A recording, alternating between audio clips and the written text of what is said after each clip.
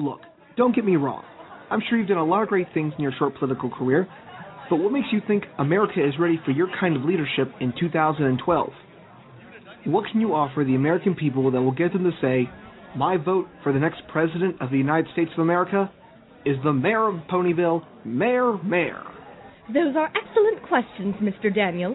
Under my leadership, the citizens of Ponyville have survived not only the worst parasite infestation in equestrian history, but also the second coming of the dreaded nightmare moon. Okay, I'll give you that much. You had your fair share of political crisis. But why pick a human to be your campaign manager, let alone me? I'm not a political genius, or what they call book smart. Because you know how to reach these people, Mr. Daniel. You are a popular radio personality, and you have pooled with the humans that would vote for me. I believe you would call them, bronies? Well, Miss Mayor, if you have that kind of confidence in me, I would be honored to be your campaign manager. I mean, after all, this year's election is going to be full of presidential jackasses, so why not throw a pony in the mix? Exactly. And besides, you'd be entering a virtual anonymous, so you'd literally be a dark horse. But my mane is brown, not dark. No, a dark horse is a political term that we use to describe a... Huh? Oh, it's my talk show's theme song. The show must be starting. We'll have to continue this after the interview. Gotta run. Good luck. From the Jack and Jones Shredder Studio in beautiful CCM at the University of Cincinnati, it's the Dennis Daniel Show. Tonight's guest, voice actress Cathy Weseluck. And now, here is your host. He is the 2011 Bearcast Lifetime Achievement Award winner, Dennis Daniel.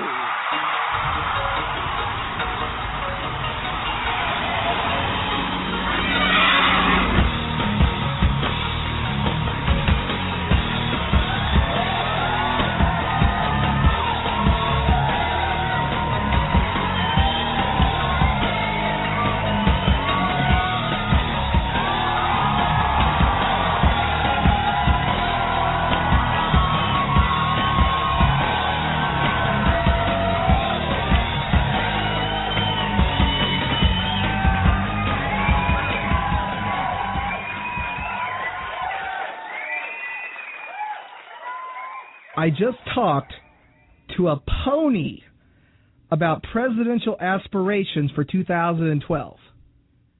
Either I'm going crazy, or I have found BearcastRadio.com's greatest talk show segment, The Dennis Daniel Show. I am your host, the Brony of Bearcast Radio, and BearcastRadio.com's Lifetime Achievement Award winner for 2011, Dennis Daniel. I'll tell you this much, folks. Oh, I am so tired. This must be what Rama feels like after being chased around by a Kane with a hammer or something. Man, just running around getting this interview set up. Now, I can explain what happened. There's a logical explanation for all of this. Apparently, Discord, the thing that like the Chimera thing, it came back and it attacked, causing chaos and everything. And it caused all this damage and. And you drank chocolate milk, but you drank the glass and threw the chocolate milk, and it exploded. Well, apparently, he came back after the big arguments that were going on around the world about this weekend's Super Bowl. Probably because there were no Packers! Woo! Packers won the Super Bowl! So, in his brief time that he had come back, he had screwed up the Dennis Daniel Show. He threw everything which way, this way, up way, head way, hen way. What's a hen way? About 5 pounds. And It took our guest tonight, well, it took one of her characters, along with the other ponies and the elements of harmony, to put Discord back in its place. So that's why I'm all out of breath. I've been running around trying to go, oh, no! Another theory that what happened, it was that Aloysius, that owl with the bow tie that was helping Twilight Sparkle in that one episode, tried to trick our guest tonight by switching up the time dates. And we all know those owls are crazy. I don't trust that owl, especially that one in that potato chip bag. Just ain't natural. But here we are. I'm short of breath. But here we are. It's a brand new Dennis Daniel Show. It's the first Dennis Daniel Show of 2012, the year of the dragon. And there are a lot of famous dragons out there. You've got the Blue Eyes White Dragon. You got Pete's Dragon. You got Puff the Magic Dragon. You got Ricky the Dragon Steamboat, whose theme we use today. And you've got possibly one of the biggest dragons to come down the pipe in a while. I'm talking, of course, of Spike the Dragon from My Little Pony, Friendship is Magic. And tonight on the Dennis Daniels Show, we have got Spike's voice actress, Cathy Weseluck. Now, for those of you who don't know who Cathy Weseluck is, she is the voice behind the cute little assistant to Twilight Sparkle, Spike the Dragon, from the suddenly popular My Little Pony, Friendship is Magic. But of course, if you're just seeing that, then you're not getting the whole story on Cathy. She is also known, and I am not afraid to get a little fan geeky about this, she's also known as the voice of the beautiful, dangerous, but still attractive Chinese Amazon shampoo from the classic Ranma One-Half. Now, as you all know, we had Kelly Sheridan on the show in December, and she was Ukyo, and, maybe we'll see some tensions flare up, I'm not afraid to admit this. In high school, I had a crush on shampoo.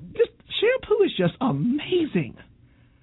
I don't know what is it. Is it the long purple hair, the cute outfit she wears, the fact that she could probably break a human skull with very minimal effort? Or is it simply the fact that she speaks in a third-person Chinese accent, and that is just so friggin' hot? But then again, I'm kind of a oddball myself. So let's get back to this My Little Pony thing. Apparently, they got a new My Little Pony out, and it's not like the one with Sandy Duncan and her creepy glass eye, because that's creepy right there, I'll tell you that much. She plays Spike the Dragon, and he's this cute little dragon, and he rides around on Twilight's back, and he helps her learn these lessons about friendship as she travels through the different realms of Equestria. But she's mostly stationed in Ponyville with her friends Applejack, Rainbow Dash, Pinkie Pie, Rarity, and Fluttershy. And she also voices the mayor of Ponyville, Mayor Mare. Now, I like Mayor Mare. She's a... Oh my gosh, I just got that joke! Mayor Mare! That's hilarious, because she's the mayor of Ponyville, and another term for a horse is a mare. That's hilarious! Oh, Lauren Faust, you are quite the clever individual. Now, of course, aside from Shampoo and Spike and the mayor, she's also Nier in the popular Death Note. And I wanted to see his brother, Far, but there's no Far. But anyway, folks, she's done so many great roles, and I cannot do justice just talking about them. So, like with all our guests, I have composed a demo reel of some of her best work. So let's check out what makes Cathy Weseluck so incredible. Can we help you? Hey, what are you doing here? You sure you want to talk to Shampoo like that? Huh? Ta-da! Instant Nanichuan! Whatever fall in spring, take body of young boy. Very tragic story. This powder make instant Nanichuan. Grandma, you be normal man again. Grandma, you take Shampoo? Huh? Take Shampoo to date, you get powder. You want go date? Sure! Yeah! Then Shampoo meet you today at park, 2 o'clock sharp. Yeah. Are you saying I can't come and swim in a public pool? We're twins! Come on, Marty. Come swimming with me. Echo, where'd she go? Hey, Echo, look at me. I can swim too. Watch! Yeah! Come on in. The water's fine. Come on, Marty. It would be careless to assume that Kira is in hiding right now. If we let our guard down, he'll strike. This man surpassed El and defeated him. I'm sure he's planning something. Or perhaps it might be too late. It's so different. This place is crazy compared to my hometown. I'm sorry. A kid your age shouldn't be exposed to a city like this. Romanipur at night. I'll be fine. You have a lot of faith. You believe in your family, don't you? Of course. I believe in Roberta. I know that she's going to come here to take me home to my father.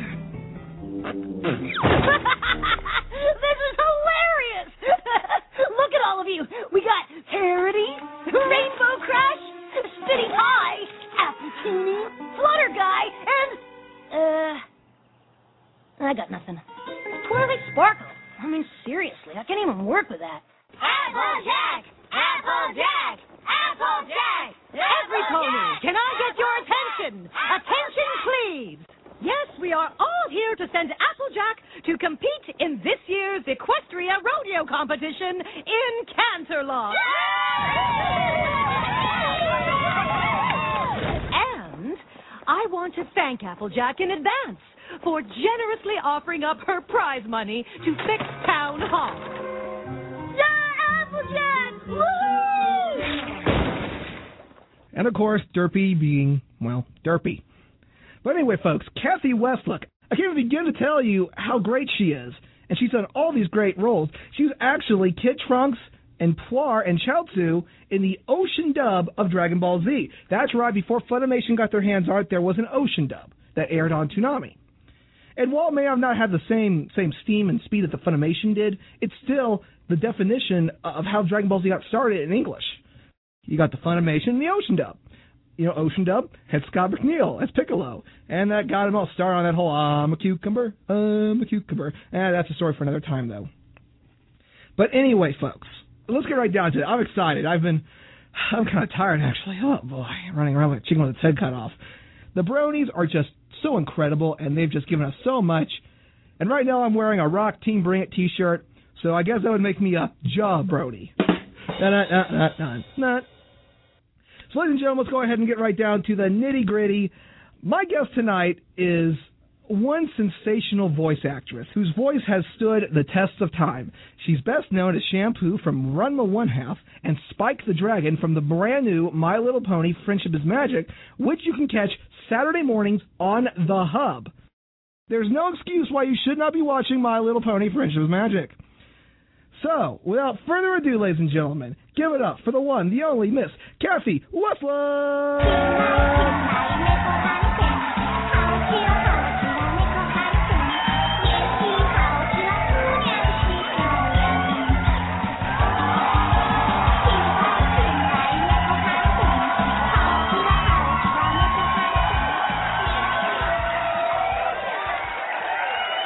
Miss Weseluck, thank you, and welcome to the Dennis Daniel Show. What an introduction, Dennis. My gosh. Well, you know, we got to do it big. Do it big or go home. No, I'm glad to be on. I'm glad we connected. Oh, I'm glad I connected. You know, the confounded Discord and Derpy. I know Derpy's involved somewhere down the line. You never know with that Derpy. You know, you could end up with an anvil on your head. You got to be careful. Hard to say. Oh, no, this is...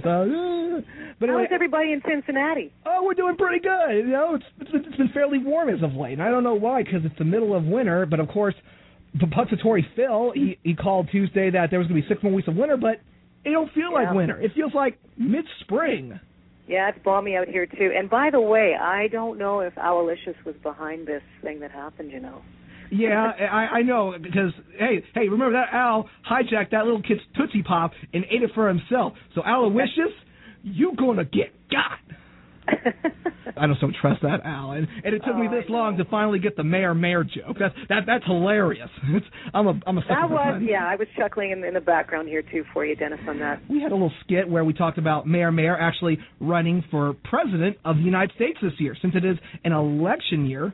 So why in the world would there not be a pony in the White House, since we're basically voting for a bunch of political jackasses? Yeah, well, we all have our choices, don't we?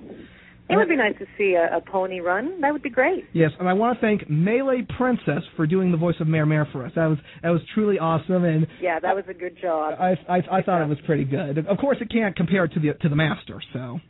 You know what? We all have our versions. I'm still waiting for the episode of My Little Pony where they meet Mr. Ed. Mr. Ed. You can always put in a suggestion. Who knows? Yeah. For those of you who don't know who Mr. Ed is, he was the original My Little Pony, so Google that. But anyway, let's get right down into this. What got you interested in voice acting? Well, you know, it's the funniest thing because I had no clue what the term voiceover meant. True story. I worked at the CBC in Toronto and Vancouver in BC, and when I was working as an associate producer in Vancouver, the host of the show, Jürgen Goff was his name, had heard my voice, and he said, you know, you've got a really nice voice. Have you ever thought of doing commercials and, some narratives and stuff? And I said, no, it sounds like fun. So he worked at another radio station. It's a CHQM out here, and he said, I'm doing a bunch of commercials. Do you want to join me on that? It was for Vancouver Centre Mall. And so he asked me to do some little character background voices. I think it was for Christmas. And I said, sure, that's fun. And he said, why don't you get a demo together and try your luck at this? And I thought it would be a great hobby. And boom, it just exploded into a career. So I never set out to do this. I was going to actually begin by being a composer of film and TV documentaries. Ah. That was my goal, yeah. And I got a Bachelor of Music degree with a minor in sociology, and I don't hear any cartoons ringing from those two areas, but it's funny how things turn out, but I'm so happy to be doing what I do.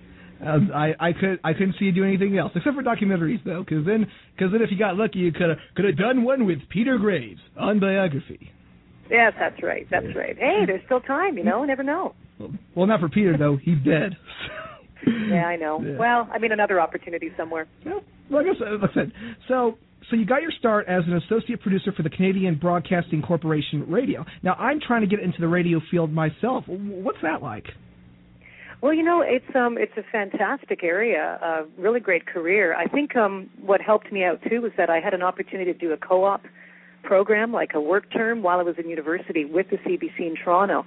And so I recommend for any areas like that, if you can get a little bit of training maybe through your school program or get some behind-the-scenes training with people that are doing it, it's the best you can do.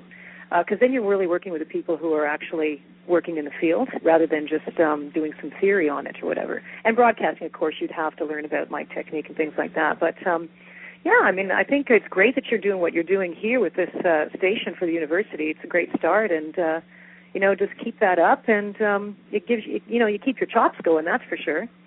So get hands-on experience and continue doing it because you got a good voice. Oh, thank you. Yeah. Oh, Cathy, thank you. Now, you would not be the first person to say that I should try my hand at voice acting, but There you go. You got the energy. Yes, I do have the energy, but I just don't know because I gotta say, you're just one of the most incredible voice actors I've ever seen. We had Rebecca Forstead on last year, and she specializes in little kid voices, and you specialize in little kid voices. Sure do, yeah. And that was really fun to listen to Shampoo again come through the eras there. Yeah, that was a really fun thing to do because it was really the only character there that wasn't talking naturally. But I think Shampoo wants to say something to you, Dennis. Oh? Ready? Yes. Dennis, Shampoo will take you to date. I would love that very much, Shampoo. Yes! Woo! Oh, we're going to do it! Oh, Packers! Woo! There we go, Shampoo! Woo! You want to be careful with that. I don't care. I don't care. No, Shampoo needs to stop chasing around Rama. Rama's getting chased by Kadachi, Ukyo, Akane. Right. It's like a three-way race and nobody's winning. But I think, Shampoo could take a few lessons from Cyber 6. You didn't mention Cyber 6. Well, we'll talk about that a little later on in the show. Okay. Yes, we got this thing set up. Okay, so how do you prepare to audition for a role? Well, everybody has their approach to how they do that. What I love to do and what I actually teach in my workshopping and my private coaching is when you get an audition, they are different, by the way, whether you're doing an audition for what we call a prelay animation show versus a dubbing show or an ADR show, lip syncing. They look a little bit different. The sides, we call them. We get one page per main character that we are going to audition for. And what I like to do, usually you get a picture, description, and dialogue. So what I like to do first, and I highly recommend, is just look at the picture first and just do a bunch of ad-libbing in your character. Before you look at anything, before you even check out more description or go to dialogue, look at the picture and do a little ad-libbing. Imagine yourself in that character, what you think it might be, if they're being under attack or if they're just conversational or whatever. And do this for a little while, and you can even tape yourself or record yourself. But it's the best thing to do because by the time you actually get to the description, you can add more. You can then read the description and add more to your ad-libbing. Then you go to the dialogue last because the words in the script are only what your character would say. A lot of people have a wrong idea about actually going to the words and the phrases and trying to make some kind of performance out of that by moving the voice up and moving the voice down and putting an underline here and a smile there. That's not the best approach in my opinion. I think you have to be the character. So that's what I do first. That's how I prepare for my audition. And then I do record myself sometimes just to make sure I have enough energy, that I'm clear. Those are really important things too. But that's my general approach on how I do it. Well, it seems like you're focusing more on the essence of the character instead of what the dialogue that the character is saying. Absolutely. That's the first step, is to get the essence of it, because if you only use your left brain and you start thinking about the words and thinking about what you're supposed to be doing, you're missing the connect to the free flow of the acting. And also because, like, I've done on-camera acting in the past too, and it's different because there's no memorized work at all, memorizing in voiceover. And also in voiceover, you have to listen in order to react, as opposed to be visual in front of somebody else and react. You've got to listen to the other actors and hear what's going on and react to that. So it's kind of a different mode you're in. Well, it seems like it's a method to your madness in a sense. So yeah, for sure. Yeah. But it's you have to sort of, after you've done it a while, you get a sense of what you are given specs. I mean, you have to read the thing over just once in general, just to see what you're doing, of course. But then I move into sort of getting the essence of the character first, and I kind of work from the inside out. And then, of course, your director will direct you whichever way you need to go. The script tells you if you have any reactions, because that's a really important part of acting, is making sure you get all the reactions in there. I know for the Cyber 6 character, for example, I was thrown around a lot. So you have to learn how to put that into your reading, like the, and hitting against, falling, and all these sorts of things is important to the read, too. So you have to prep that in your audition prep. I couldn't imagine getting thrown around all that time in Cyber 6. I don't even know if I could be a Cyber 5. Or maybe a Cyber 2.5, maybe. But maybe we should still do a Cyber 7, don't you think? Yeah, or a Cyber 12. Cyber 6, twice the excitement, twice the adventure. Will do. Or Cyber 2, Electric Boogaloo. That's right.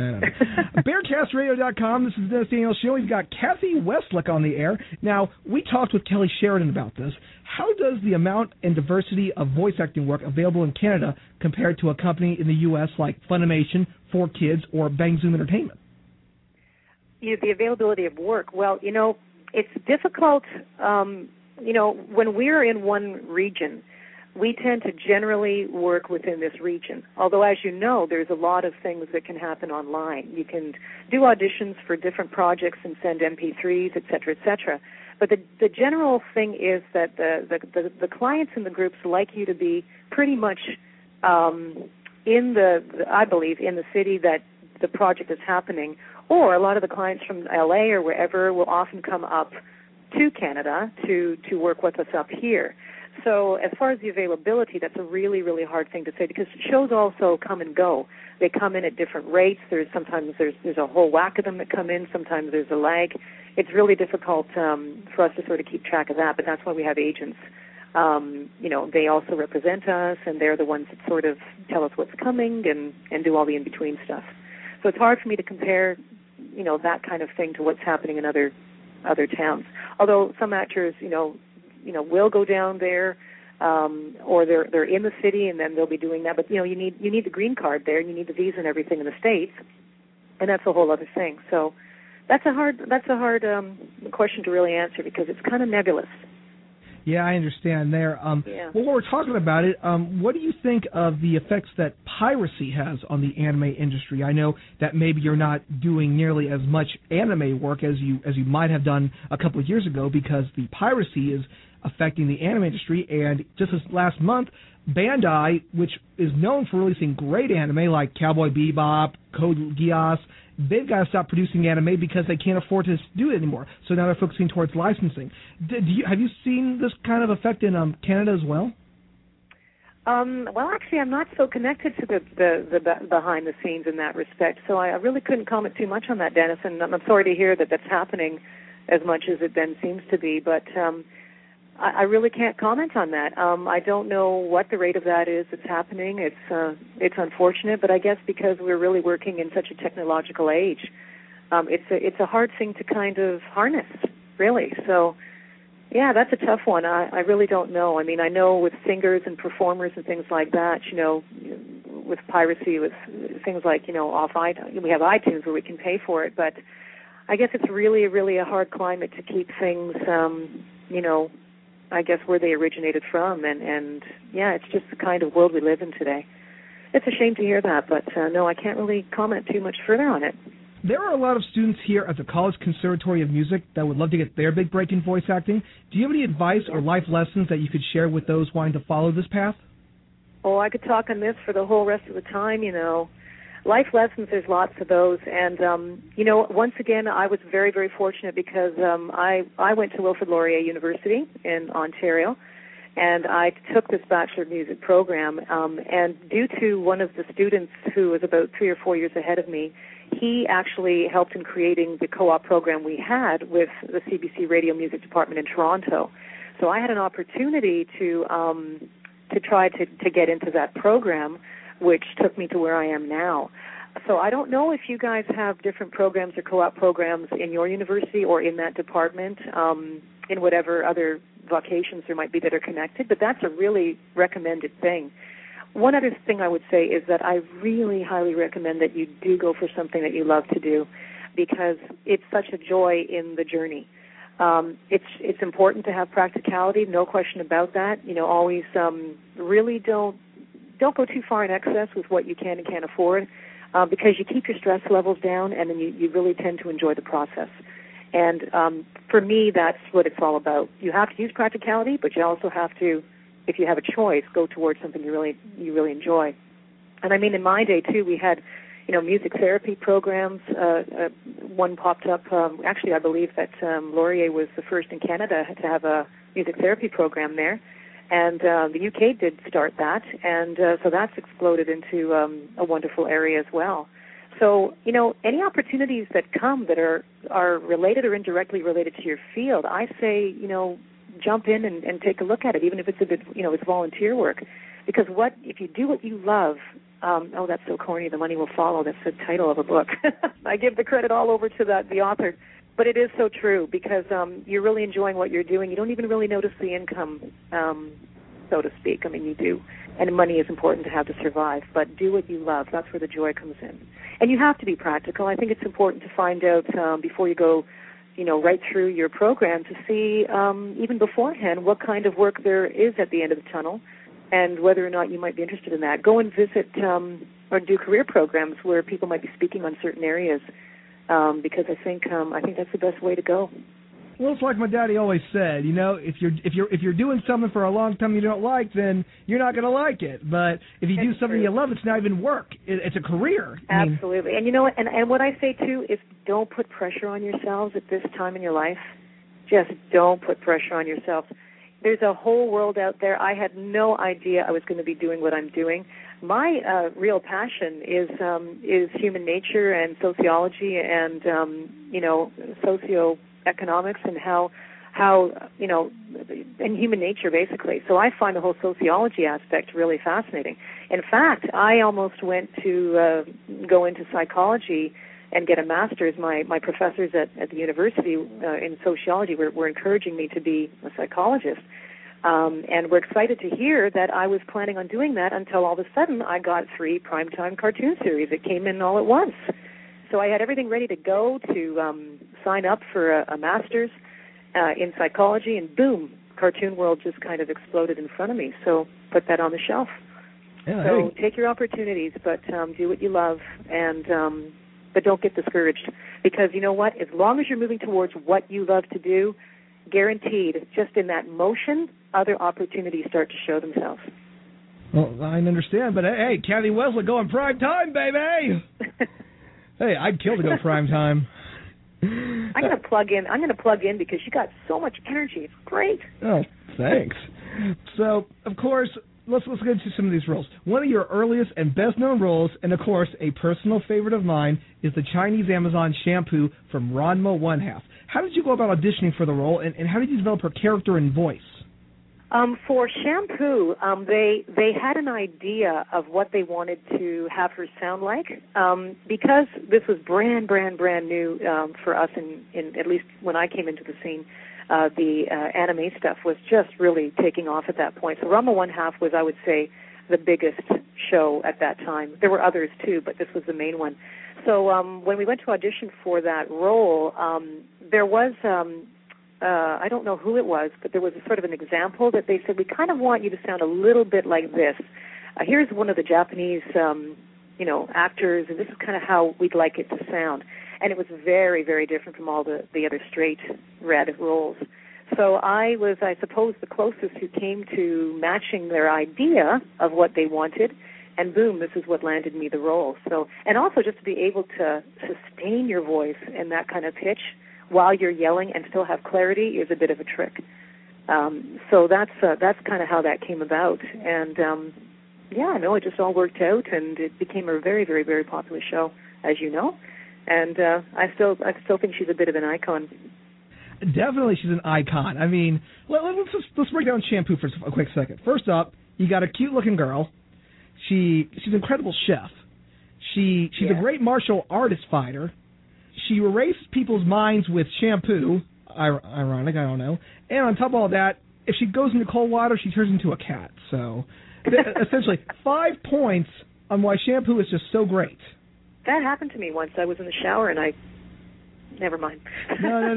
Turned into a cat. No, everything was going great until I took a bombiri to the knee. That's right. That's right, a Skyrim joke. Katie, shut up. If you tell that I took an arrow to the knee joke, she hates that joke. So I do this by morphing it. Like for My Little Pony, I go, I used to be a brony until I took a rainbow to the knee.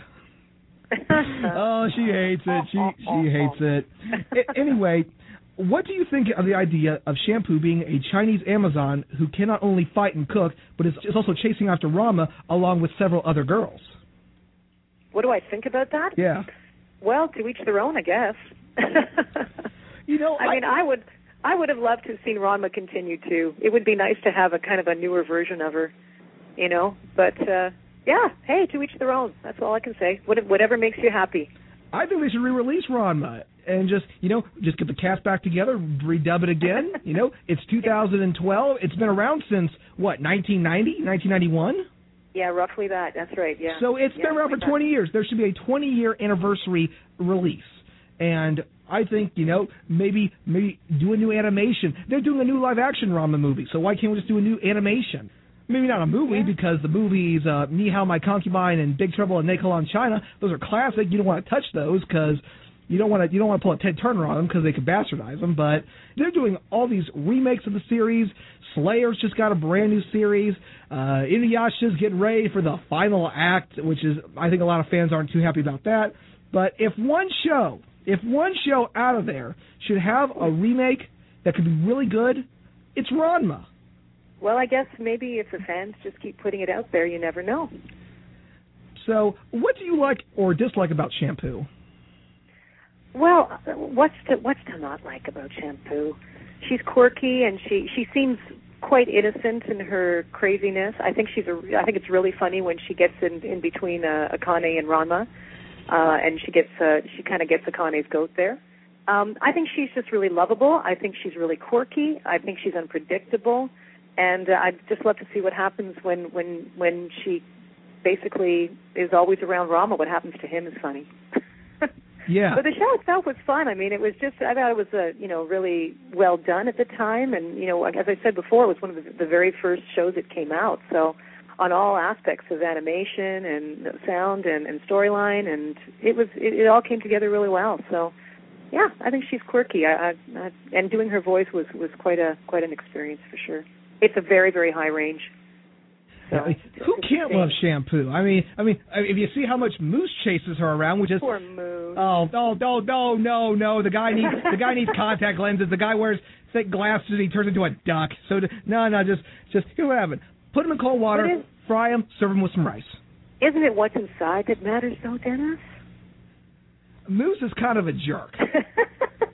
I would fight Moose for Shampoo.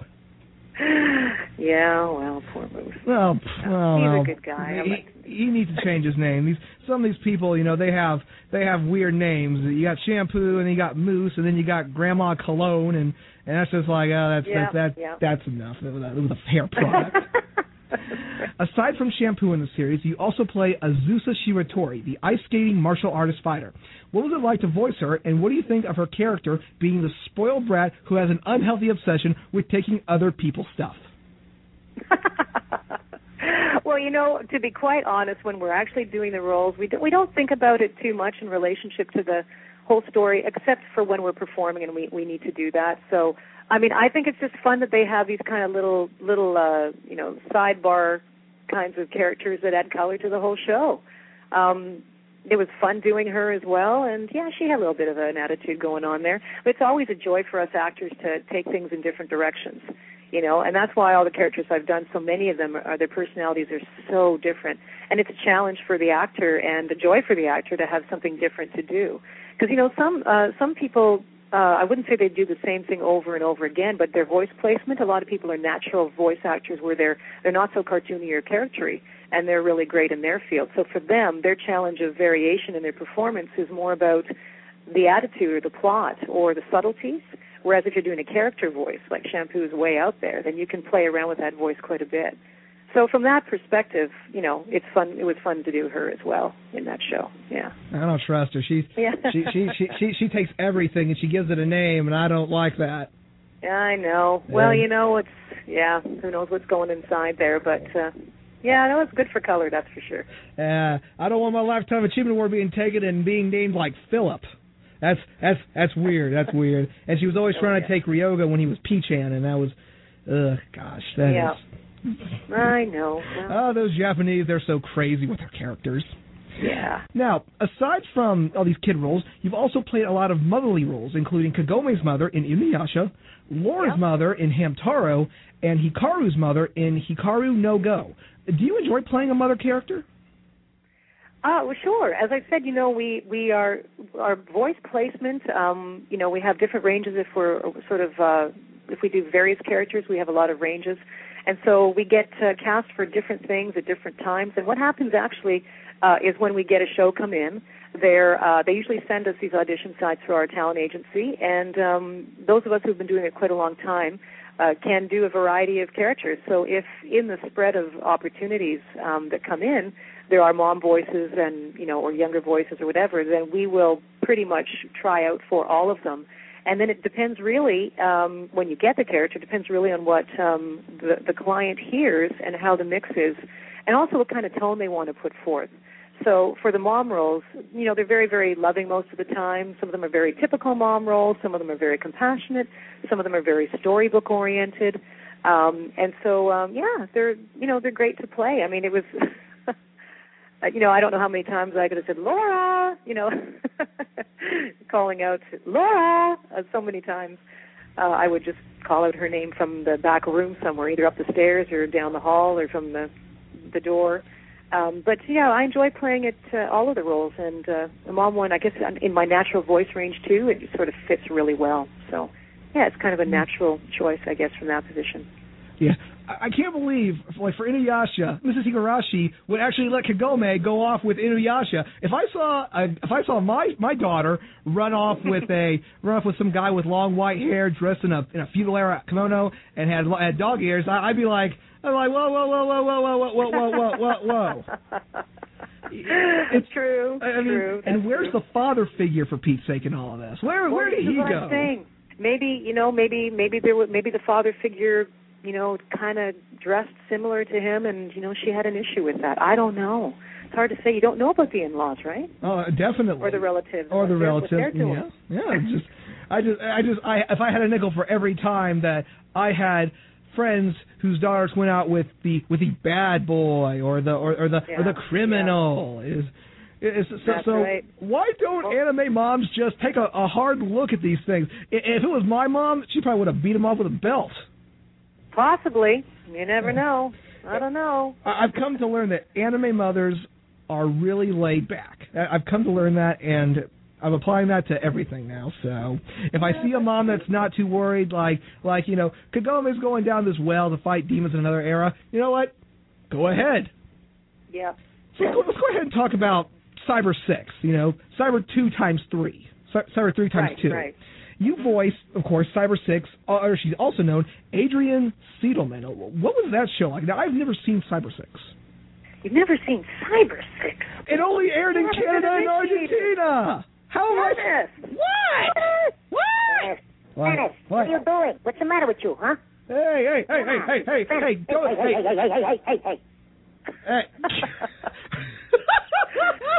The Cyber, I couldn't help myself. Cyber 6 was one of my favorite things to do, and the women don't often get chances to do the lead role in a series, and so that was part of the joy for me, was being able to do that. That show did a little breaking through on a lot of levels, and I think because it was kind of set almost in a European kind of setting, that was kind of unique as well. And also just from the coloration of the animation, from an animation standpoint, the coloring was fantastic. They used the dark blues and the grays and orange and black, and very, very much a bit like the Death Note look. But they would do camera angles from below Cyber 6 when she would be jumping down or this and that. There's a lot of different things that show showed us that we hadn't seen before in animation. So there were on a lot of levels. I really enjoyed doing it. The fact that she was part cyber and part human, there was the conflict there, and having to get her sustenance. Oh, you have to watch it, Dennis. You'll like her outfit. So let me see if I can comprehend this. By night, she's this kick-ass human-android cyborg, but by day, she's a teacher. A male teacher. Well, she's disguised as a teacher, yeah. I can't explain that except to say maybe they were just going for a broader audience. But she disguises herself as a male teacher, yeah, and becomes friends. Maybe that was her way of getting closer to Lucas, who she was in love with. I have no idea. Or maybe Yeah, it just they left it all open, and I think that's part of the appeal, the uncertainty and the mystery of it. It's a shame that these good shows. It's a shame that these good shows they get cut off right in the middle. It's a real shame. I mean, I've never seen Cyber 6, but I will start seeing it now after the cavalcade of voices you just did. I'm like, I'm going crazy. No, these characters aren't like a straight creature. Stop it! I'm hearing the voices. Data 7. We can't make it. No, Data 7. It's just me being kind of putting a little bit of a breathy on it. And as I said, there was a lot of me being thrown around the walls and fighting with these big cyborgs. Yeah. Wait. There's a lot of grunting and being thrown and punched and things. Yeah. So we did it all pretty much. Well, aside from these well-known girl characters, you've also played a lot of boy roles, including Ken Utonium in Powerpuff Girls Z, Garcia Lovelace in Black Lagoon. Yeah. And, of course, one of your best-known boy roles, Nier in Death Note. Being very versatile, do you prefer doing one gender set over there, like you prefer doing the girl characters over the boy characters? No, there's no preference. Again, it's just the opportunities that come when they come based on the storylines. We pretty much audition for the gamut that we feel we can audition for in our capacity, and then it's really left up to fate and the powers that be that make the decisions. Who really does get the role. So, we're grateful to have the roles, and it's really great to do the boy roles, too, are a specialty for girls and women if you have a certain voice range and you know how to maneuver that. So there's no preference. I mean, I have loved doing the boy roles. It's been really fun to do because it's such a departure. But it's also fun getting into the character because little boys and how they are so different from the little girls. Because little girls they'll just sort of stand like that. They'll just sit there and they'll play with the hair and stuff like that, and they talk about, I don't know, like going shopping and things like that. And so you can imagine yourself when you're doing it, you put your fingers are twirling in your hair, and you kind of get the physicality going. Whereas, boy voices, yeah, and all like that, like whatever. And so I don't know, shut up, no way. I don't want to go to the hockey game. Yeah, whatever. But they're just kind of like lazy kind of sounding, and so, we get to play with that. And also, I mean, they will tell you there's so many ranges of boys and girls, but there's so many ranges. There's the sort of nerdy little boy like this. Then there's one of our favorites. Well, I don't know, or Nier is just talking down here. He's got that kind of thing. He's looking at his toys. Those toys were weird for me. Don't know what was going on with that, Dennis. But it's fun because you just sort of get into a stance. You get into the physicality of the character. And, I mean, I've had to do some of the chubby, the larger boys, too. So then I have to work on, playing something like that, and I'm talking. I was just wondering, are you guys like, going to eat that? So there's no preference. It's fun to do them all. I mean, there's different levels, too. There's different levels. I mean, we have to talk like that. And they're so nice. That's cool. And I mean, I've had to do older guys too. And one time, I'm trying to remember what character it was, or what show it was. It might have been. I'm going to misquote it, I think here. I don't know if it was Mega Man. I can't remember. But anyway, I was asked to do a 21-year-old guy, and I was like, what? 21 years old? So sometimes I think their idea of the age was not quite what it is, because I think the oldest I can do is maybe 15, which would be this kind of thing. Yeah, come on, you guys. That is so awesome. No, I don't know. That's so weird. Why would we do that? Shut up. That's quite low. So, and why they choose me, say, over an actual boy or a guy, I think it's really just about texture, whatever. There's all these fabulous actors. Which shade of green do they like the best? And honestly, we will go for the original boys or girls first. I think that's the general thing because they like the naturalness.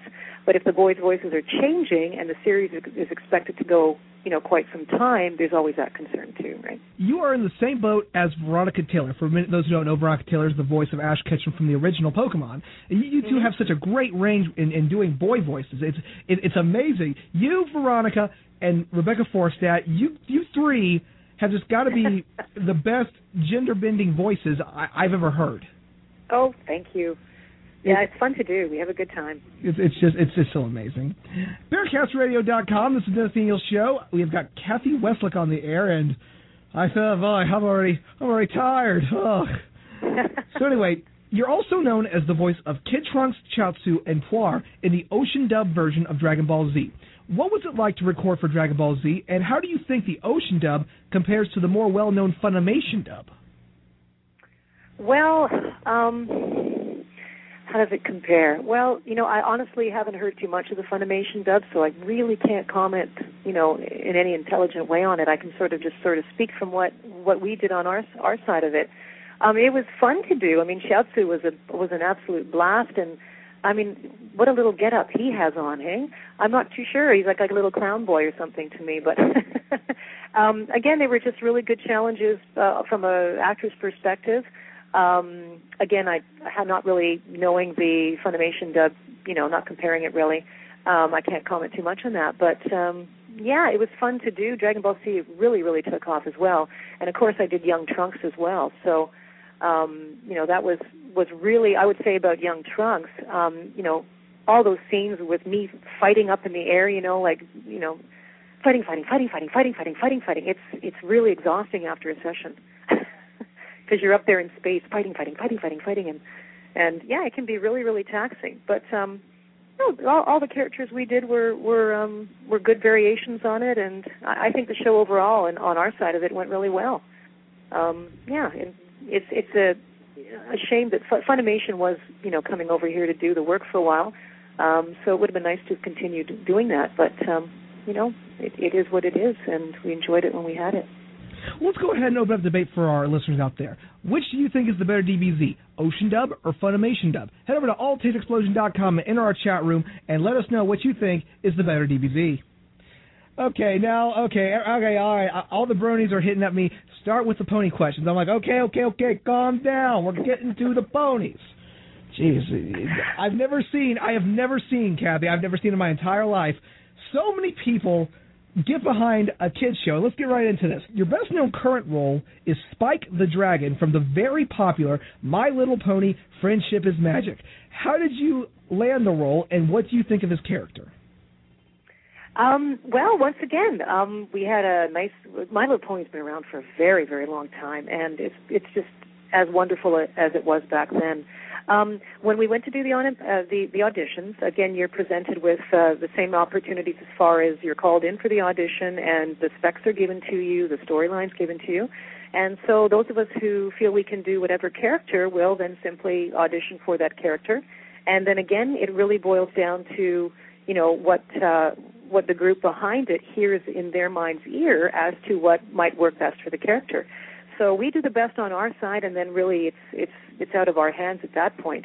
After having seen, we do get a little character when we're doing an audition. We do get a picture of our character and the description usually, and of course the dialogue. And so when you get a chance to see the character, then you can kind of alter your voice or alter your idea of how to approach it by what it looks like. And to me, Spike looked like he looked very much like a little baby. So what I instinctively wanted to do first with it is go really, really, really young. Because I thought it was more down here, like this kind of thing and stuff like that. So I had to alter him a little bit because that was a bit too young. And when you do get too young, you have to watch your clarity and things like that. So when I actually had to audition, there was in my own mind, I'm thinking, okay, if I go too young, then I have to be careful of clarity. I don't want to go too old because I don't want him to lose the cuteness. And so as an actor, you just take a chance and you go in with what you think it is, and then the director will sort of maneuver you whatever way they feel is the right direction. And so, boom, all the stars had aligned, and whatever it was that I had done fit the specs very well, and that's basically how it happened. So that was really fun. I was really excited to get that. And how do I love I love his character. I am a very big softie. I'm a big suck. There's no question about it. I love animals, and I'm sentimental and squishy. And so when I get a chance to work on a show as sweet as My Little Pony and as so wonderful with the morals and values, to me, it's a gold star out there because of that. And not that there aren't other shows and things like that have those principles, but this show is so well done on all counts. And so to do his character was fun because he's such a little boy. To me, he's just such a little boy. And at the same time, he's really smart and he doesn't know it. He just says stuff he says and he does stuff that he does, but he's got all those little things going on that little boys do, little impulsive things, little wisecracks, and then he's as cute as pie. And I think maybe his biggest virtue is that he's kind of pink. He's pink and green. I see more as a purplish It depends on your screen, I guess. Well, I watch it in high definition. You're right. Yeah, that's right. You're right. He's kind of I sometimes see him as pink, depending what I'm performing with him. And but animation's I love weird. playing him. He's a cute little munchkin, and he's a little smarty pants sometimes, but he's as smart as a whip, that little guy. Yeah. I all of a sudden have a craving for another donut, extra sprinkles. I love that line. That's just so funny. So, what do you think of Spike's character as the storyline wise, as he's trying to confess his feelings for Rarity? Well, I'm really happy they threw something like that into the plot because it's so much fun. Because from my perspective, when we actually do the role, we have to be the character. So you have to go totally to the innocence level. And, the way that I play him, he just has no idea that she would not fall in love with him. I mean, he just assumes that she must at some point because he feels what he feels, so she's got to feel the same thing back, But I like, when he just gets all dreamy and it's kind of embarrassing and kind of cute at the same time. But I just think it's great. It's fun to watch. When you see it completed, but it's also fun to perform.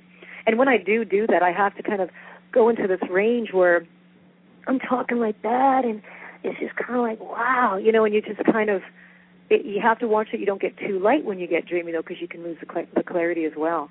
But I think it's very cute because he's going to keep on trying. He just can't help himself. I feel bad for Spike. Rarity's trying to get all up in society, and he's the underdog, and I just feel so bad for him. Well, he doesn't, but except for Owl's Well That Ends Well. I don't think he really, he doesn't really realize his little faux pas and things because he's just such a little boy. He does what he does, and he's got attitude, and when he's brave, he's really brave, and I think it's really cute when he basically is sending the messages to Princess Celestia, and he's technically acting as a server, isn't he? He's getting messages through himself, and he's spitting them out. Yeah, forget email. I'd rather have Spike mail. Exactly. It's lucky he doesn't burn them every time they come up. Yeah, that is weird. How in the world? I've been trying to figure this out. How in the world does the Fire send the letter to Princess Celestia? And this must be like a pre-modern email, because I've been trying to figure it out. I'm like, is it magical fire? Is the paper magic? Is the Again, I'm wrapping Dennis, my... no wonder you're so tired. You're thinking of these things so much, right? Yeah. Well. Hopefully at the end, because you know what I got? I got a letter I want to send too. But we'll wait till at the end of the show interview to do this. Okay, so what do you think of the surge of popularity that My Little Pony Friendship is Magic has received, especially outside of its target audience of little kids going to a male to teen to adult demographic? Well, my comment is that I am really happy that everybody's enjoying it. To me, that's a real success for the show. It's affecting hearts everywhere. I mean, I'm a real heart person, and no one can really explain why, if you assess it intellectually, why this sort of thing happens, except to say that there's something about that show that is really affecting people on an inner level. And I think because My Little Pony is just so utterly heart-based and filled with love and good morals and really mutual support of all the friends involved, I think there's a resonation actually to human nature. And I'm not going to say that we're losing that as a race, but I think that there's a lot of disconnect, more so now than there used to be. And I don't mean connecting in general, because I think the Internet and all of the technology that's out there is fabulous, because we would not be able to connect the way we do. I just think we need to make sure that we keep the heart connect. And if that's what it is that's attracting the greater population, then I think that's wonderful, because we need to get back to that. We need to get back to integrity. We need to get back to being kind to each other, and it's a win-win situation when you do that. So I can't explain it personally. I'm just thrilled to see that it's happening, and I hope it continues to happen. I personally feel that the shows that are being written for My Little Pony are done in an incredible way. And I've done this for 23 years, and the scripts are written beautifully. The morals are wonderful. I think it's put together well, and I love the color of the animation, the different movement where you see sometimes when they're walking, and you see sort of the background kind of the dimension of it. All of this put together plays on the senses of the viewer. It's not only the color which is attractive, but it's the music is wonderful. Even the sound is done very well. You hear the little clip clop of the hooves. If you listen carefully, you can hear the little clip clop of all the little ponies when they're walking. So the sound effects, all of this together is a sensory experience, and I think it's connecting directly to the heart. And man, if it's opening up that chakra or that center in all of us, what a wonderful movement that is. That's the kind of person I am, and I think that that's what's happening. I can truly say, Cathy, that seeing the popularity of My Little Pony just expand throughout the Internet, and there are sites up like EquestriaDaily.com, which features all these great fan art things. They got fan art, they got music, they've got news, they've got comics. My Little Pony is gaining, I can't explain it, but it's gaining a surge, just a surge of support. And this is a kid's show, for Pete's sake. I mean, you see videos like, I'm going to play a quick clip of this one. It's called Epic Pie Time. And these kids, they try to sound really close to the original characters, and they do this. You got to hear it. It's a little weird. It's a little scary, but trust me, you will enjoy this. Let's take a quick listen. Ready. You like cartoons? We got cartoons. www.hoofbreaks.com/cupcakes. You get 1 month free trial of all the cartoons you want, and we get cupcake money. Don't you this up for me? I need my cupcake money. Again, this is a small sample. I'm like, oh my gosh, Piggy Pie just swore. Yeah, well, you know what, those things, you're going to always have those kinds of peripherals, though, Dennis, in everything. I mean, I think because the show is actually affecting such a wide audience, but it's also the whole point of My Little Pony is about love and sharing and friendship. And if that's what's stirring goodness in people, fine. You're always going to have people who want to do takes on different sides of it and things of it. You're always going to have that. But you know what? That's the choice of what they want to do with it, too. But basically speaking, the majority of things that I've heard is all about the good morals, the great storylines, and the support of all the friends together. And you know what? That spreads. It really spreads. So you're always going to have peripheral things like that, but I think the essence of it is about heart. It's actually become an internet meme. For those who don't know, an internet meme is an internet joke. It's essentially winning the internets. And even on I don't know if you've heard of a site called 4chan. This all started when they started posting just like random photos.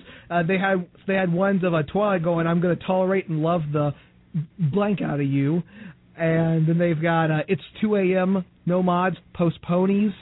It's amazing how far this stuff has come along, and how it's well, you know, it's stuff. It's just you just can't explain it. You just can't explain it. But I know the intentions of what My Little Pony is about is all good stuff, all heart stuff. Yeah, you're always going to have variations on a theme of how people, what people want to do with things. Do you have a favorite episode from My Little Pony? Well, there's a lot of them because I think, well, first of all, as I said, I think they're really written beautifully, and so all the morals and values are cute. And of course, I'm a little partial to Spike, but I did like Owl's Well That Ends Well because I'm a bit of a fluffer myself, and I just like how he the challenge that I had in performing him when he was thinking the who and the who and the who, just cute little things like that, little subtle things. But I like the show overall. I just think the morals and values are great. The coloration's great. The sound is great. It's all done very, very well. So no, there's not really a favorite, but once in a while where we get scenes where we have little jokes or really things that challenge us, it's fun from the acting perspective, and it's just a blast to work with all the actors together doing it in the studio. There was one joke, and I want to play it. It's just, it was during Owl's Well That Ends Well. It was when Spike fell asleep and he knocked over the punch bowl, and Pinkie Pie said, "And now the punch has been spiked."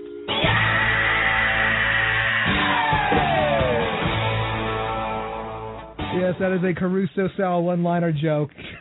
That stuff's fun. I love puns. I just love them. You can't get enough of that. And of course, so many random things happening in the episodes. And I don't know if you've talked to Tabitha St. Germain about this, who plays Rarity on the show. What's your take on the character known as Derpy, that has one eye going one way and one eye going the other way? I haven't really seen the show itself. We recorded it, and we record it in different, chunks. We do the shows at one show at a time. So I haven't actually really watched the show. So to put it all together, I don't really know. I think it's hard to say because we just do our record as we do them, and then they get animated later. And I haven't really seen all the shows, so I really can't comment too much on that one. It's a cute little voice, and I think what I do know is that she's got a little yellow mane going on there. Her cutie marks like bubbles. Yeah, the cutie marks. Yeah, to me, all the characters are just adorable, and they're all very sweet in their own way. So that character I haven't really seen. I haven't watched it, and I don't really know too much about it. But I think they're really all beautifully drawn and very, very sweet. Well, the story behind Derpy is that in one episode, apparently there was some kind of like animation mistake, and it showed a pony with cross eyes. So the internet, they flocked to that, and they decided to call him Derpy, which is a term that we use called derp, which is like derp.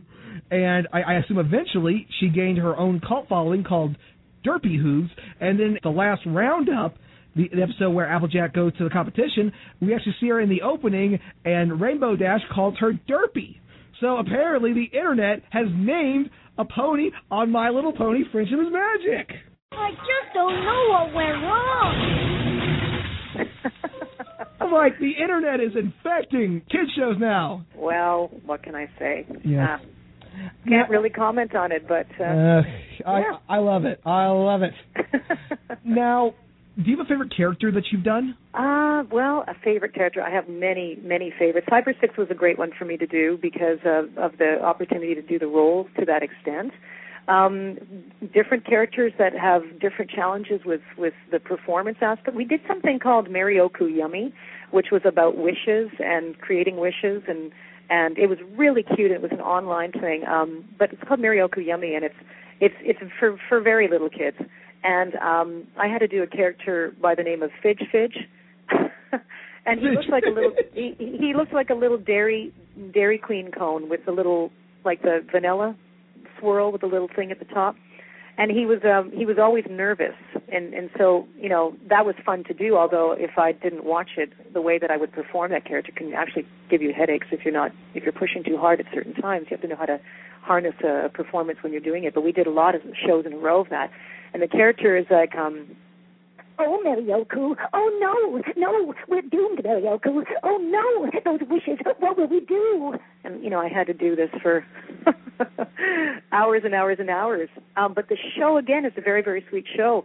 So he was one of my favorites because he was just so different, and I had to play him in a different way. So when we have a real departure, you know, from doing something that we've been doing a lot of, or just, you know, we have something really unique, then I really sort of take to that. You know, Shampoo is a favorite of mine because it was the first really, really big, show that we did that was anime, and it was a really unique voice. Cyber 6 too. I mean, I thought that Death Note was done very, very well. The whole thing was really interesting. And again, from an interest point of view, from reading scripts, you know, that was great too, Near. But I've done so many other I can't tell you how many fruits and vegetables I've voiced. So the next time I see a dancing carrot on the TV, it might be you. Well, I played a cherry. I played an onion boy named Cipollino, and I played a yam before. So there you go. I feel like we're missing Pac-Man in all of this. You know, waka, the cherry and the pretzel and the milk. Again, a joke off in far right field. It's again, Mecha Missions in my mind are an enigma. But one thing I have to ask about Shampoo, that when she debuted, what was the Chinese? Did you have to actually learn a little Chinese in order to do her? Well, only limited to what was written in the script, pretty much. So whatever we, were given to read, we would have to read it, because a lot of the names and things like that are all that, nationality based. So we just have to play it the way it is. But they had an idea for Shampoo in how they wanted her to sound. So they kind of gave me the example of what that was, and I kind of would mimic that. So, we had to kind of, I had to sort of give her this kind of thing to talk to like this. And go with that. And to try to stay in that sort of lilt and then also honor the character, which was kind of, she had a little bit of an innocence in her, but at times she knew what she was doing.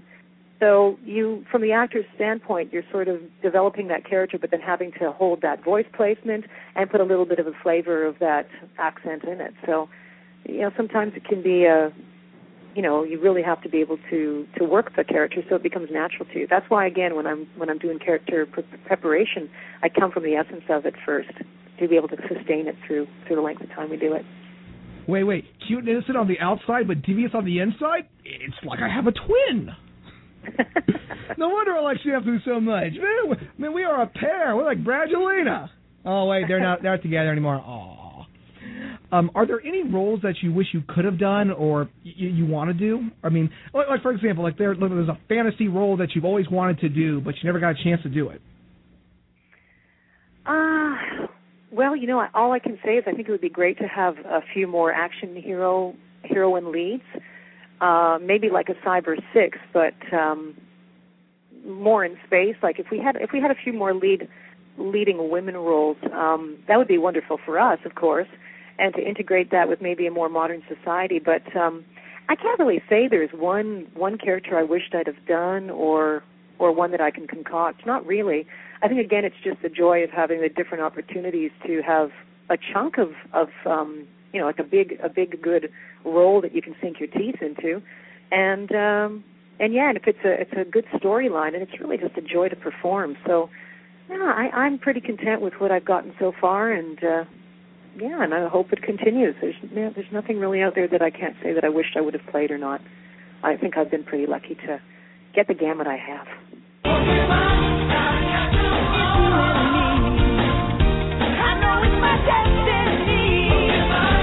Hey everybody, this is Ash Ketchum from the town of Palace.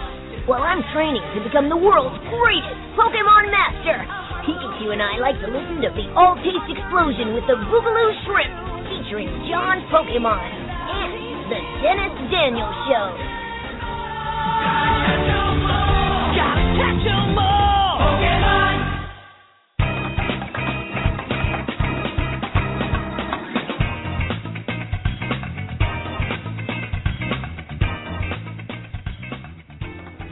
back here on the Dennis Daniels Show. We've got Cathy Weseluck, possibly best known as Shampoo from Ron One Half, and Spike the Dragon from My Little Pony, Friendship is Magic, and confound those ponies, they drive me to drink! Again, like I said, I can't wait to see the episode where they talk to Mr. Ed. That will be something else. But let's go ahead. We've got some of your listener questions, and we're going to answer them right on the air right now. So, our first question comes from Brian, and it's a question for Spike. How's it like being a dragon in a pony-filled world? Oh, a lot of fun. I think Spike gets to feel special because he's amongst all the ponies. He sees them all as big sisters and all his friends, and his whole thing, I think, from my perspective, is that he just really wants to help. He wants to really serve, and he also wants to be brave. So he's just naively there to do his thing and help where he can, basically. I think he sees them all as big sisters and friends. Yeah, it's fun for him. Ah. I think that was more of a voice request, but we'll skip that one. Okay, our next... It's fine. We've probably got like 50 other more requests for Spike, so don't worry. I'm sure we'll hit one or two more down the line. Our next question is from Ryan. I was simply wondering Cathy's opinion on the fact that her show has a massive following of teenage boys and adult men. Does it creep you out, flatter you, and yes, I am totally a brony. Again, I think it's great that there's a whole new branch of fans that are coming out. For whatever reasons, that they're taking to the show, I think some of them had said that they really like the storylines. To me, I get the impression that they're sort of the big bros of the little ponies. It's all great. I'm just happy that there's a broader audience for My Little Pony, and that we're expanding way out there into other areas. It's great. Yeah, I don't get it. I know, because I believe the original My Little Pony, which starred Sandy Duncan and her creepy glass eye, was originally made to, sell the product. But now you have Friendship is Magic, and it's selling itself, essentially. And again, Dennis, this is just me. This is honestly where I come from, but I just think because it's so heartfelt, I think people are drawn to it. That's my kind of take on it. I just hear so many people commenting about how well it's done and the morals and values that come out of it. That's what I keep hearing on my end, and I think that's what the cast is hearing too. So whatever that is, it's spreading, and it's a really good feeling to have. So yeah, let's keep that going. It's like a poison of cuteness that's spreading through the veins of society. It's a kind of an innocence. It's a kind of a purity.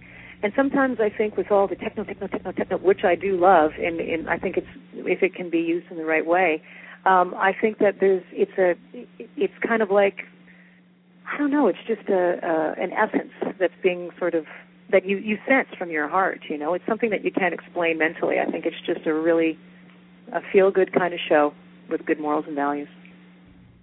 Hey, Applejack, are you all right? Spike, my man, I got to tell you something. I know how you're trying to get Rarity, but let me tell you something that Henry Winkler told me when he was on the show. You can't just go about, hi, Rarity, mustache. No, you got to play it cool. You got to play cool like, hey, Rarity. You don't sell the steak, you sell the sizzle. You gotta put yourself out there, man. You gotta get in her face. You gotta tell her why you are the dragon.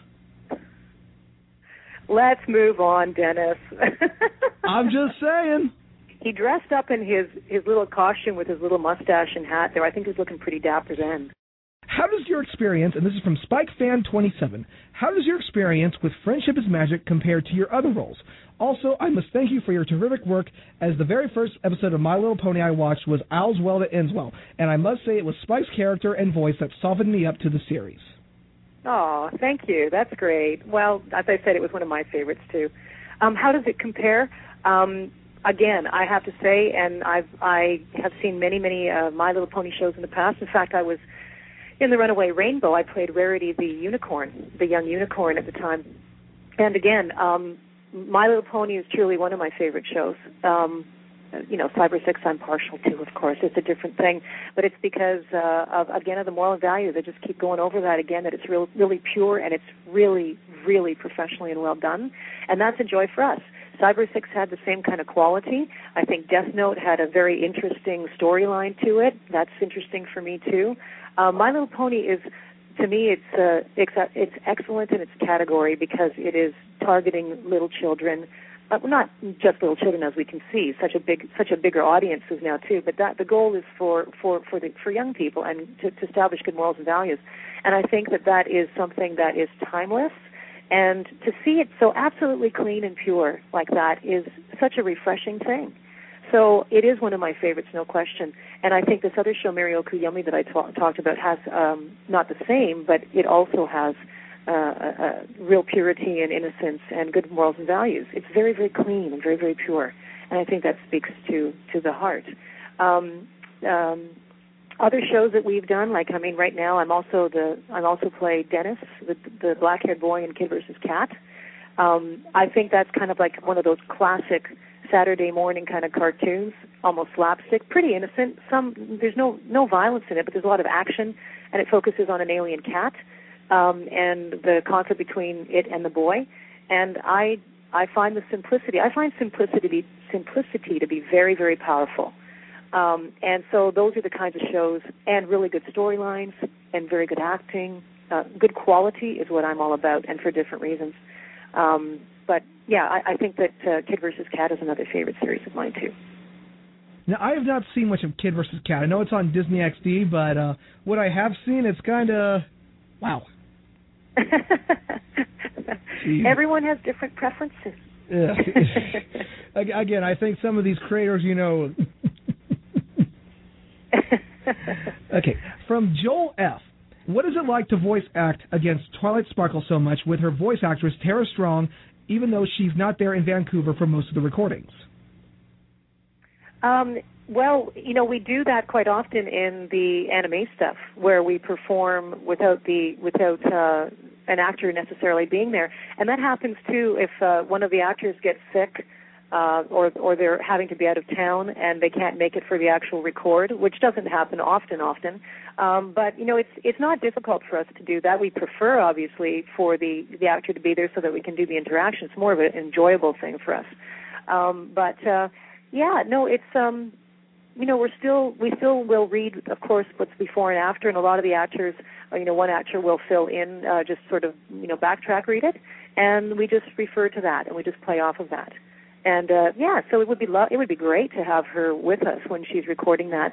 But no, it doesn't affect us really in any way. It's still the same kind of thing. What I find amazing is that you don't even have to be in the same studio recording for the same episode, and the quality just comes out so beautiful. It's like she's right next to you, because I know for anime and regular voice acting, anime, they're usually in a little cabinet by themselves, but with shows like My Little Pony, I would assume that a lot of you guys are in the same room at the same time when you do the recording. Well, for the primetime prelay shows, which this is a recording where we're in a group with usually it's about 5 to 9 actors, and then a director and an engineer. We usually do work scene to scene to scene, but there are cases where, people are out of town, something comes up, and we have to do shows on occasion when they're not there. But, there's a lot of, first of all, you get to know the show flow and each other's characters so well that you really get a sense of what their personality is like anyway. So you can imagine when another actor just reads it for you, you can almost hear the other character in your mind. You can hear them because you work with them so much. And there's also a lot of credit, obviously, that goes to the director that does that, and also the client. They're all there to help you, make sure that you've got that working. Because with any prelay show, we have what you call a storyboard, which is, like a different hand-drawn sketches, scene by scene by scene, of what the show is supposed to be like. So the director has that in front of them, and they can see the expression of the character, which is sort of a rough drawing. So they have to tell us, based on that, okay, you need to do this a little bit more or that a little bit more. And so they're a big part of directing us when those sorts of things are happening if the actor's not there. But if you think about it, that's exactly how we do it anyway, with no actors there at all except your own voice when we're doing a lot of the anime stuff. For example, the Death Note show, or even Hamtaro, or any of those shows, they were all, we call them ADR, which is animated dialogue replacement or audio-digital reproduction, and we are, in this case, of course, we're lip-syncing to the picture, but we don't have any other actors with us recording, and so you have to really sometimes if the actors recorded their lines before you, then you can see what they've done before and after your line, but oftentimes that's not the case. So you have to use your skill as an actor, and you also have to rely a lot on the director to be able to get a good response in your acting. What a radical dude. And I don't know because I know we talked a little earlier before the interview about what you can and can't talk about, and if you can't talk about it, that's totally cool. Bum's the word. I get it. Hello, Cathy. Thanks for all you've done on shows like Dragon Ball Z, Mobile Suit Gundam Wing, Death Note, and of course, My Little Pony, Friendship is Magic. Spike is my favorite main character on the entire show, and you do an excellent job bringing the character to life. I understand you are unable to give any spoilers or answers away regarding unaired episodes of Friendship is Magic, but is there any chance we'll hear Spike sing in a future episode? And do you have any singing or music experience? And if so, are you able to sing in Spike's voice? It's okay if you're not able to tell us. Thank you anyway for giving your time to be on the show. I appreciate it, and I'm sure all the fans are listening appreciate it too. We love your work. Keep it up. O.R.D. Oh, thank you. That's very kind. Spike's my favorite, too. I can't comment on the future ones. A lot of the shows, we don't know what's happening in many cases, and he hasn't sung so far, and that's too bad, too, because it would have been nice to have him do that. But I actually do, as of course I do have a music background. I have a music degree, so I didn't go in as a music major. As a singer major. I went into composition originally. So I have sung in different things, and in the earlier days. But it would be nice, and I don't know if I actually can sing in his voice at this point. I think I'm laughing too much. No, unless I can, I would compose some kind of song where he's in love with Rarity. That might be kind of funny, but I think I'll just leave that for the day. It's like a Latin ballad, like. He's very shy. Spike. Hey, take a page out of the old Dennis Daniel playbook. Regret nothing. You gotta take chances. Take chances. That's how I got to be where I am today, by taking chances and regretting nothing. Right. Okay, now from Atris S. I must say that I have been a fan of yours since I first watched work on Cyber 6, back when it first aired. My question is, where or what did you draw your inspiration from when voicing Adrian and Cyber 6 from Cyber 6? And I believe you answered this already, but what was your opinion of the show as a whole?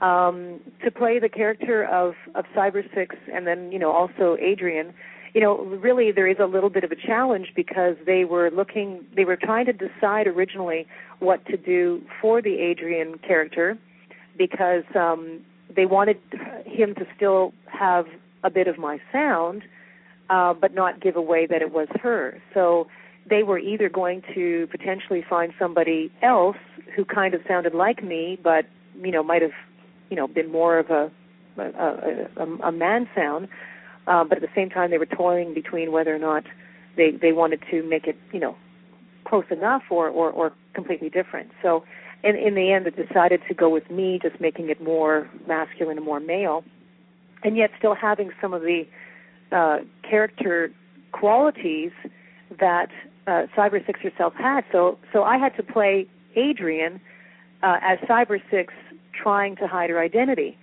So here I am trying to do an actual, male voice, that was potential in my range, and yet still remember that I am the character who's in disguise. So from our perspective, there's a bit of a challenge there. So luckily it was decided I would play her in disguise as him.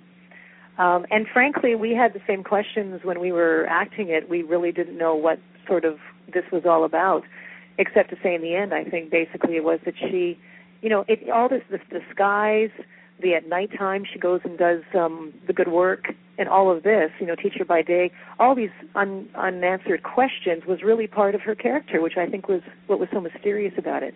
So there's a lot of mystery around Cyber 6, and a bit of a challenge for me to play because I had to take it in the way that I thought it was. So loved everything about it, loved the mystery about it, loved the writing, coloration. Good challenge for the actor, too. Her name is Six. Cyber 6. Cyber 6. Da-da, da-da, banana. Okay, our next question is from Adam. Cathy, I understand that you voiced a pony named Rarity in the older My Little Pony cartoon, the Runaway Rainbow. Is there a sense of irony knowing that you originally voiced Rarity and now you voice a character that likes the character that you used to play? Well, actually, the character that I played in The Runaway Rainbow was a unicorn. So she wasn't a pony, really. She was a unicorn, and also a little pony, like not a baby pony, but a young pony, an innocent pony. So they're really not, in my mind, they really weren't the same. So when we get a new character, it's almost like we clean the slate, and then it was the same name, of course, which originally I thought, okay, now what is the connect there? Is there a connect there? But no, to me, there's no association whatsoever. The name is the same, of course, but I was playing a little unicorn in the show. And that was fun, too, when I got to play her, because I got to sing as that little character, and it was really fun to do. Again, another challenge. No, there's no real relation. I don't really make a relation from that to the Rarity now, because when I'm playing, of course, Spike, it's a completely different association. So, yeah, same name, but different unicorn. Yep. Cathy's Rarity and Tabitha's Rarity. No relation. We're both rare in our own way. Yes. Yes. From I believe it's Larnia. How do you get along with the other voice actors on My Little Pony: Friendship is Magic? And have you ever voiced any background characters? We get along famously, and we have a lot of fun, actually. Sometimes too much fun. We have to be a little bit more quiet in the studio in between takes. But we've done so many shows together as actors. A lot of us have been doing this a very long time. So it's always fun when you get a show to actually see who of your family you're going to be playing with. So it's great. We have a wonderful time. It's very, very self-supportive and mutually supportive, and after a while you sort of get into that kind of synchronicity thing, and so it becomes easier and easier to perform your character because the relationship builds, and you already know these people from other work, so it's like a one big family. And what was the second part again, Derek? Have you voiced any background characters? And I don't think Mare would be considered a background character. I think she's like a secondary character, so if that clears up anything. Oh, many. In my career, I've played so many characters. A lot of the ones, we don't even list. Like if we have resumes, when we're required to have resumes, you can't even list some of the incidentals that you play because the majority of us, well, I would say all of us, are always doing incidental characters here and there, especially when we do shows, all shows pretty much, where we do what we call the Walla part, or there's a Walla section to the script. And Walla basically just means background voicing. So when you see, it might say crowd or all or everyone or townspeople. Sometimes one of the townspeople the director will ask one of you to speak up and say one line, and then it goes down to the crowd murmur. All of us in our careers get a chance to do, background charactering. There's a whole thing called looping, but it refers more to on-camera actors. And what a looping session is you get a television episodic of like we're talking real drama here now, real TV, or a television movie or a feature film, and they'll get a group of actors to come in and get around a microphone, and then they'll go scene by scene or frame by frame, and you will have maybe two guys, two girls, and then they say, okay, we've got to do some background voicing for these guys. Those two couples are coming off a boat. Can you just ad-lib, just make up something? So you'll just say, oh, wow, I'm really tired. And it just gets all brought down to a murmur, and those are called looping sessions. So I know that's not what you're talking about, but it just reminded me about other voice work that's out there. But we've all done background voices, most of us, yeah. Yeah, all you voice actors getting pretty loopy. Yeah, we do. Hey, background voices are also important. You want to make the performance seem believable. So if you just have the main characters talking but nothing in the background, it doesn't feel like a real conversation. It feels like it's scripted, and that's not what a lot of shows go for. Yeah. Well, a lot of shows want to get the real feel of a real background sound, and I think that's where we leave the trick to the sound engineers too. They double. Sometimes if we do crowd scenes, then we will do one or two takes, sometimes more, and then the engineers we leave them to their magic, and they mix the three together, and the next thing you know, you have a little town.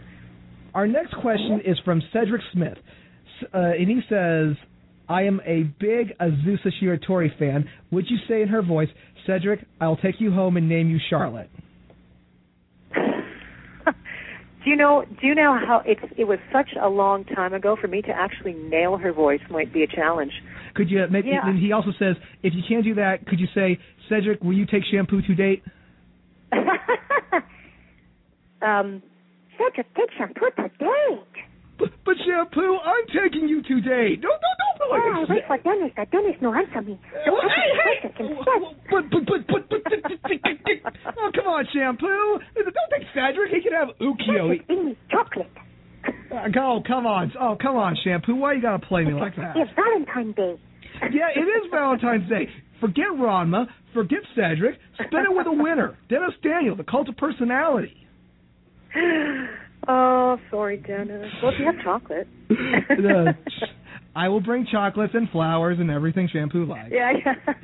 Oh, gosh. I love that. I just love it. Shampoo is got to be one of my favorite anime girls of all time. Hiya, Ranma. No, not Ranma. No, Ranma. Why Ranma? Hiya, Cedric. Hiya, Dennis. There it is. No, I gotta bow.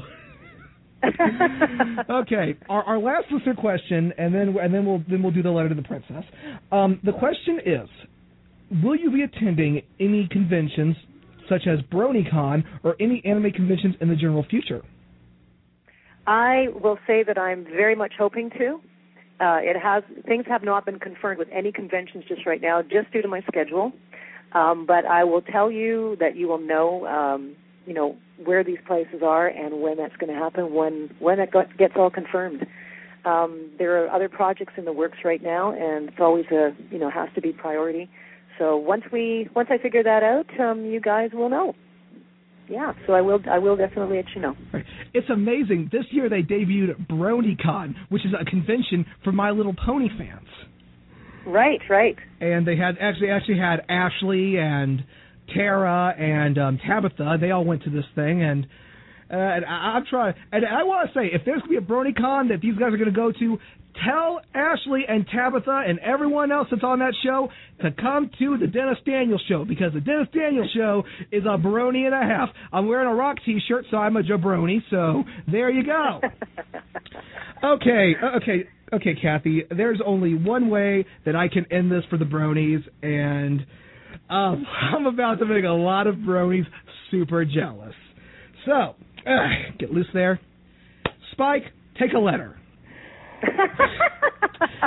Here we go. I would like you to do your best rendition of Spike. I can't do Spike. Come on, give it a shot. Well, hey, Rarity. Dude, that's creepy. Again, I've got that too deep a voice, but here we go, Spike. Dear Princess Celestia, today I learned the importance of taking great passion in whatever it is you do in life. Whether it's playing a character on a cartoon or producing a talk show, it's important that while you work, you enjoy the journey that takes you on. Cathy has shown me with passion, hard work, and respect, you can go anywhere your dreams may take you. With that being said, I still continue my journey to become one of the world's greatest radio personalities. Now, if you'll excuse me, I've got a hot date with Shampoo. Your faithful student and cult of personality, Mr. Dennis Daniel. It's on its way. I will have Spike pass that on to Princess Celestia, and he promises he won't use his fire-breathing voice. Oh, no, I just, that was fun. I made a lot of bronies super jealous, so haters going, hey, that's all I got to say, But Cathy, I thank you so much for being on the show. Guys, check her out in My Little Pony, Friendship is Magic, Saturdays on the Hub. It's I believe it's 111 on Time Warner Cable. And check her out. She has actually a website, CathyWeseluck.com. We're going to have a link to it on the All Taste Explosion homepage. And hopefully, Cathy, when there's more stuff coming out, we can have you back on the show. You bet, Dennis. Thanks so much, and hi to all the fans. Thanks for watching. And this is the Dennis Daniel Show. Excuse me, guys. I got a date with Shampoo. Ni hao.